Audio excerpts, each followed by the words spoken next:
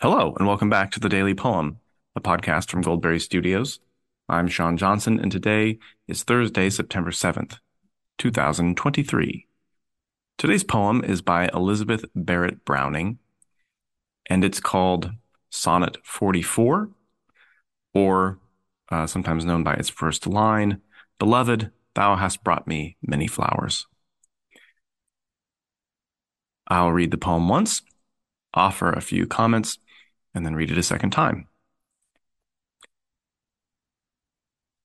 This is Sonnet 44 from Sonnets from the Portuguese. Beloved, thou hast brought me many flowers plucked in the garden, all the summer through and winter, and it seemed as if they grow in this close room, nor miss the sun and showers. So, in the like name of that love of ours, take back these thoughts which here unfolded too, and which on warm and cold days I withdrew from my heart's ground. Indeed, these beds and bowers be overgrown with bitter weeds and rue, and wait thy weeding. Yet here's eglantine, here's ivy. Take them, as I used to do thy flowers, and keep them where they shall not pine. Instruct thine eyes to keep their colors true, and tell thy soul their roots are left in mine. This is the 44th and final sonnet from Elizabeth Barrett Browning's collection, Sonnets from the Portuguese, which are a collection of love poems, primarily or in some form or other, that she wrote as a gift to her husband, also a famous poet, Robert Browning. They were then published in 1850, and since then have often been acclaimed as the greatest example of poetic writing by a woman in the English language. And gender aside, have been compared to Shakespeare's own sonnets in discussions of their greatness. This final one offers a kind of summation of the themes of the other poems, and it is just a genuinely lovely love poem. She has been ruminating on her love for her husband and her husband's love for her in this collection of poems. And here she sort of sums up in a metaphor the process of writing and being inspired to write love poetry. So it opens with a literal description of her husband's habit of bringing her flowers.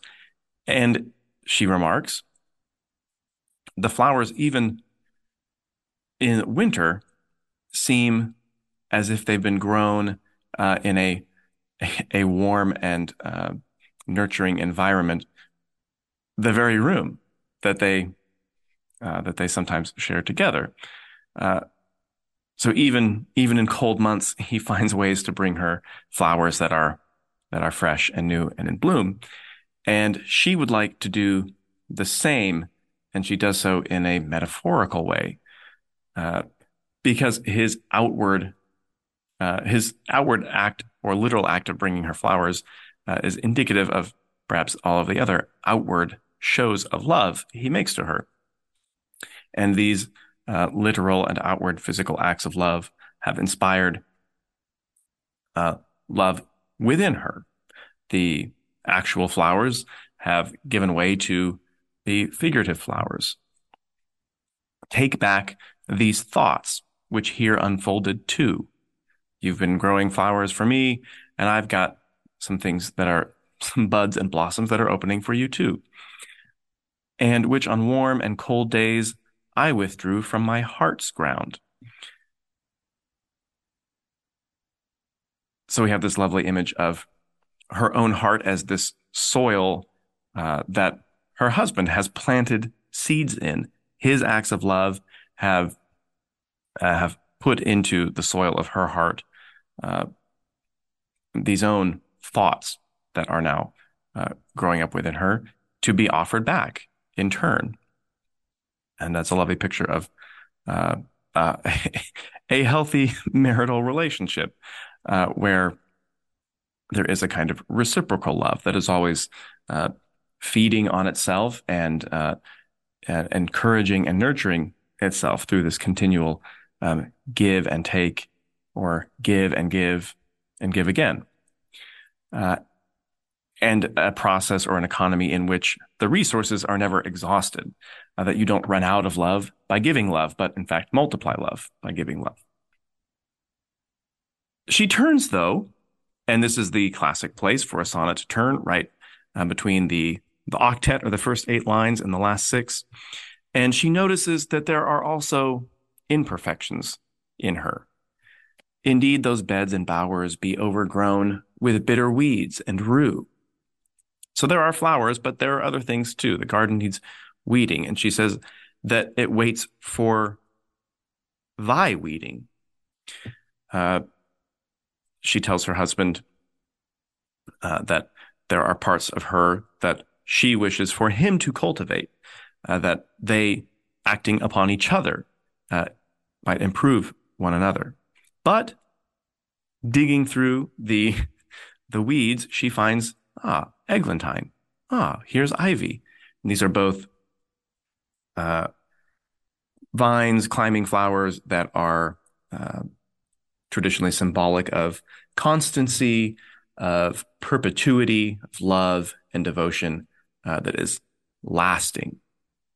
They're not always as showy as maybe a rose bush or a daisy or a daffodil, but they, although eglantines can be quite beautiful. The more common name is sweetbriar, but they are enduring. Take them, she says, as I used to do. Take these, take my enduring love and devotion, and transplant it into the soil of your own heart. You've given me flowers. They have given way to the growth of new flowers.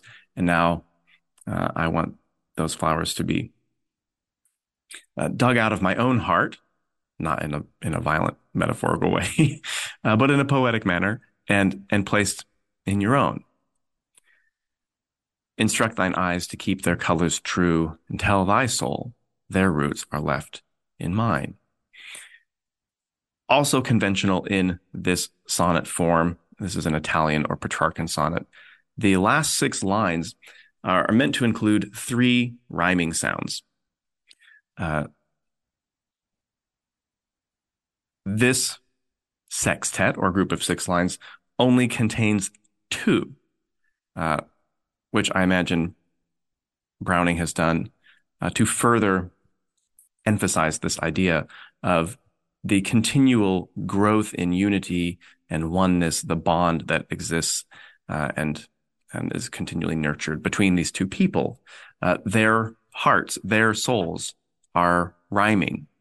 There are not 3 rhymes here because there are 2 hearts and they are in sync with one another. So there are 2 sounds: rue, dew, true, eglantine, pine, mine, that recur here,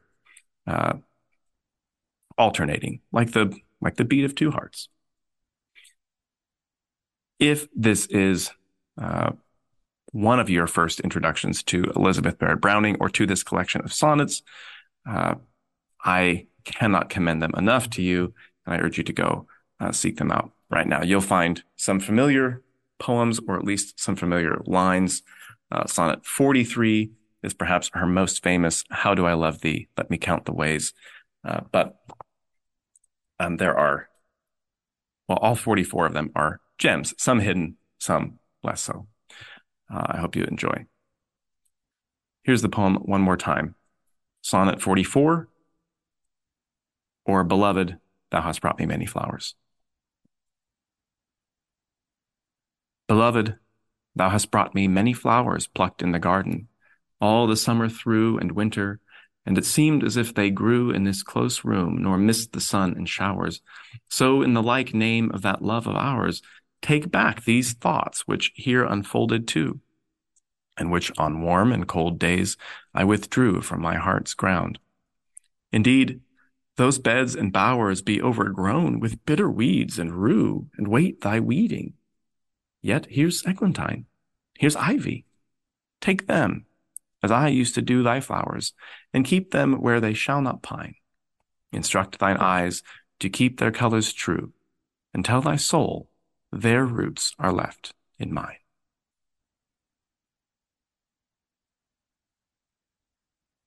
This has been the Daily Poem. Thank you so much for listening.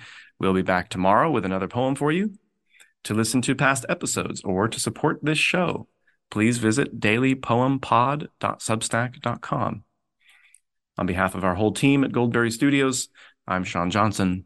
Until next time, happy reading.